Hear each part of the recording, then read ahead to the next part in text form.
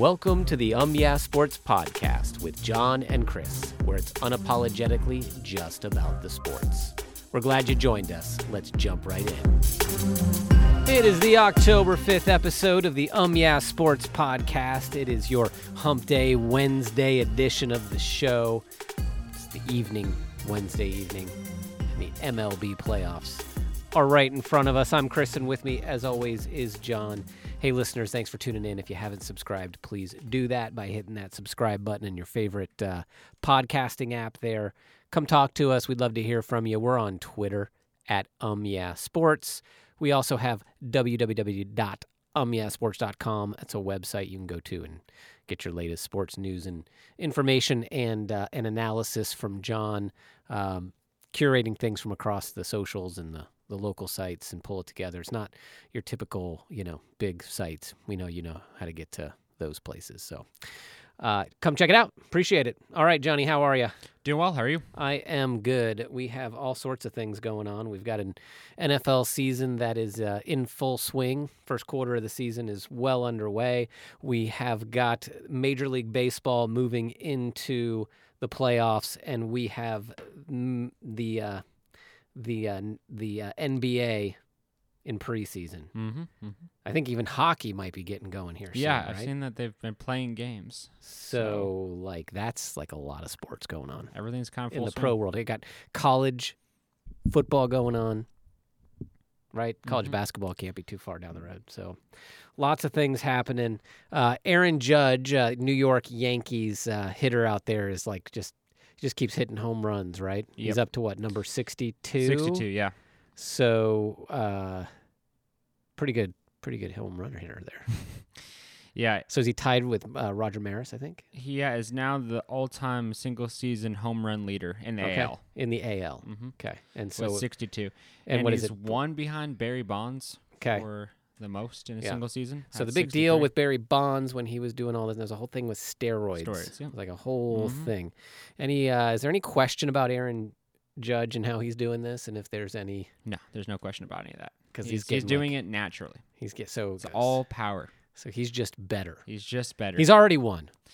If you think that a lot of minds, if you think that Barry Bonds was like juicing, then Aaron Judge has already won. Yeah, people from the different podcasts and different things I listen to, most people say that you can't just take the record for Barry Bonds, even though he did it kind of illegally, because it was a different time. That was the argument that people make. But if Aaron Judge is doing it just by raw talent and not through steroids, and one guy, and he has one less, now he won't be able to beat the record because, as far as I know, he's not playing today. Oh, yeah. They are keeping him out. So basically, he's just going to sit at 62. Just to go get the... But he was like .07 from having the best batter ERA. Let the guy take a shot. So he could have the triple crown, but they didn't let him play. So that kind of was wasted. But 62 home runs in a single season, that's impressive. Yeah, not bad. So what's our baseball matchups here going into the MLB playoffs? So your Tampa Rays will be playing the Cleveland Guardians. Okay. The Phillies will be playing St. Louis. San Diego will be playing New York. Not the Yankees, but the Mets. And then Seattle will be playing the Blue Jays. Okay. So this is like the wild card. The wild card rounds are the Tampa Bay and Cleveland, Seattle, Toronto, San Diego, Mets, and then Phillies, St. Louis. Now those games are all best of 3. Okay. Because Tampa was last, they have to go to Cleveland. Seattle was just behind the Toronto Blue Jays, so they have to go to Toronto, and then vice versa with the Phillies and St. Louis games on the other side. But the winner of the Tampa-Cleveland game has to go and play New York. And the winner of the Seattle Blue Jays game will have to go and play number 1, who is the Houston Astros.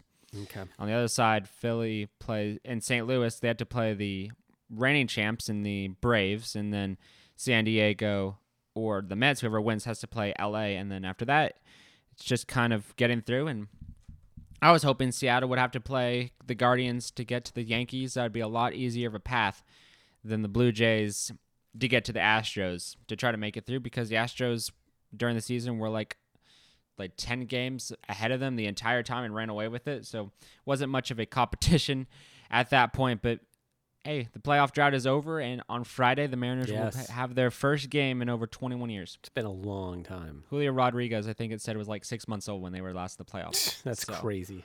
And Ichiro was a rookie. Yeah, no, I remember. So a lot has happened between there. A lot has happened, indeed, for sure. Let's jump over to the NFL. Kenny Pickett, Steelers quarterback. What do we think about him coming in, taking over for Big Ben? Yeah, I think it's the right move. I think when they left Trubisky in for 4 weeks, I think we're heading into week 5, that was a mistake. Because at this point, we talked about it on a week ago, last Wednesday. Yeah. We haven't done a podcast a little bit, but we talked about how, we've seen all that Trubisky can bring to the table. He's not going to be able to bring anything else. He just needs to be subbed out for Kenny Pickett because Kenny Pickett needs to learn and grow. Now they kind of came to the same conclusion finally, and now they're going to put him in. And when he came into that game, he came on strong. He had a couple quarterback sneaks for a touchdown twice in that game. His deep ball looked like a guy that's been in the league for multiple years. It was very crisp, and he had multiple interceptions. That's just because the wide receivers couldn't hold on to the ball. After the game, they rated it, and he had 0 turnover-worthy plays. So all of them are just kind of the wide receiver just failing to go up there and get the ball. And that's one of the biggest complaints of this team, of the Steelers team, at least in my opinion. One of the reasons why I think they'll never, get past the point that they're at is because they just do not know how. They just struggle with catching the football as wide receivers. And I thought that would change with George Pickens, and it has for a certain percentage. I think he's done a really good job with this offense. So I think in that form, he's going to do a lot better. And I think also he gives the ball to the guys way more frequently. Like he gave to every single one of the wide receivers, Pat Freiermuth, George Pickens, Johnson, Claypool, all had opportunities to make plays. Now, you're not going to always catch all those balls, but he's giving you the opportunities to make plays and get things to work. And also he can run outside the pocket, do the quarterback sneaks, get things to work, which could, in fact, open up the run game for him, which could, open up that new frontier, which they've been stalling at. And Najee's not been able to play all that well. So when you look at Trubisky, though, he just kind of struggled. He wasn't where he needed to be.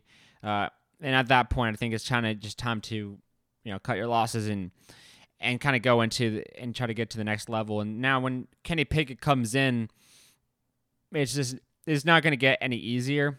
They're already 1-3, but their upcoming games are at Buffalo versus Tampa, at Miami, and then at Philadelphia. As a 1-3 team, you're going against one of the best defenses in Buffalo at home in the freezing cold New York. Then you got Tampa, who has shown some signs of good defense, a little off and on. Then you got the Miami Dolphins, who destroyed Josh Allen and got to the backfield, did really well, played really well. And then you got to go to the undefeated team in the Eagles. And from everything that I watched over the last few days is the Eagles know how to collapse a pocket really well, and they know how to guard and do defensive, and the cornerbacks are doing a really good job of guarding and all of that. So they just kind of shut you down and make it very difficult for them. So then Kenny Pickett's going to be like, okay, I got to go to all 4 of these stadiums, or these 3 stadiums, only one of them is going to be at home for me, and I've got to act like I've been here for all this time, multiple years, and know the scheme. So that's going to be a lot of pressure on him. I think it's going to be a little bit of trial by fire for him. But if he's able to come through on the other side and play the way that everyone thinks he can, there's no way to count him out. I think in a lot of ways, if he wins or keeps these games close, I think that's a bright point for the Steelers team. But at the same time, this AFC division or AFC conference has gotten better, and you can't fall to 1-3. So maybe he can claw him back, get him to a winning season, get things in the right direction. But if I'm Mike Tomlin or if I'm the Steelers, I'm just looking for positive gameplay from Kenny Pickett, and we'll go from there. Because if he's a viable option, we can build around him, we can get things to work, and that also allows the other wide receivers to grow for getting more opportunities for every wide receiver. That's just going the right direction. So in a lot of ways, I think this is the correct move. It might just be a few games too late. Okay. All right. Well, we'll see. OBJ, you said you got some huge news for me. What's going on? So OBJ, and you'll like this, is touring team facilities at the moment. Okay. Von Miller says he's on the phone with him every week. Von Miller, huh? And he trying said, to get him up there to Buffalo. He said OBJ is going on tour. This is a direct quote. OBJ is going on tour now. He's going to the Giants practice facility and the Saints and Tampa, all that stuff, which he should. So he thinks that he should go to Buffalo and that he'll like it. But at this point, it seems like OBJ is close to kind of go into where he needs to be. So it sounds like Tampa's still in play if he's touring their facility, and so is the Giants. I like the sound of that. I know you would. I think it'll be interesting to see where he goes. Cole Beasley just retired today, so yeah, I saw they lost him as a wide receiver, so maybe there's a little bit more of a desire to go out and get him and pay him. I don't think the Packers are an option. I see that circulating quite a bit around social media. I think everyone just needs to get that idea away from them because they already shunned him. I don't think he's going to like that. Von Miller's trying to pull pretty hard, but I think the Bucs are an interesting option, especially if Chris Godwin, after that Sunday game, had that injury with his hip and is now questionable to play. So if they can't keep guys on the field, then OBJ would be a very powerful asset to have, even if they can. I mean, you got to find a way to get him in there. Russell Gage hasn't been producing the way you probably want him to. Mike Evans is literally the only guy you're throwing to and cost me a fantasy football game because he got 30 points, which is ridiculous, and was really the only guy who got any touches the entire Tampa game besides Fournette. So bring him in there, then you can distribute the wealth a little bit better, get guys to play a little harder, and having him around is invaluable. And then if Tom Brady ends up retiring after the season is over, then you have OBJ still signed to maybe a couple-year deal or whatever, and then you can have him for the next quarterback. So that's probably a positive. Well, like I said, I think the three most possible options now, I think Tampa's included in that list, but I think it's probably the Rams and the Buffalo Bills and Tampa are probably the three most likely options. I think Tampa would be good. He could show up there. I think if he comes to Tampa, then their chances of going back to the Super Bowl are majorly increased. Yeah, well, let's see what happens. So we get to see Russell Wilson again tomorrow night, Thursday Night Football on Amazon Prime. He and the Denver Broncos are taking on Matt Ryan and the Indianapolis Colts. Yes. This is actually turning out to be a reasonably decent game. Almost a reasonable game. No?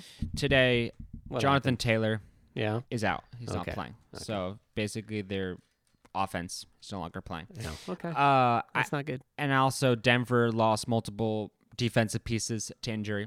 Right. So that's an issue. But if Denver cannot beat this Colts team and handle them and get interceptions and stop them and walk all over them, then the Denver Broncos are probably need more help than previously thought.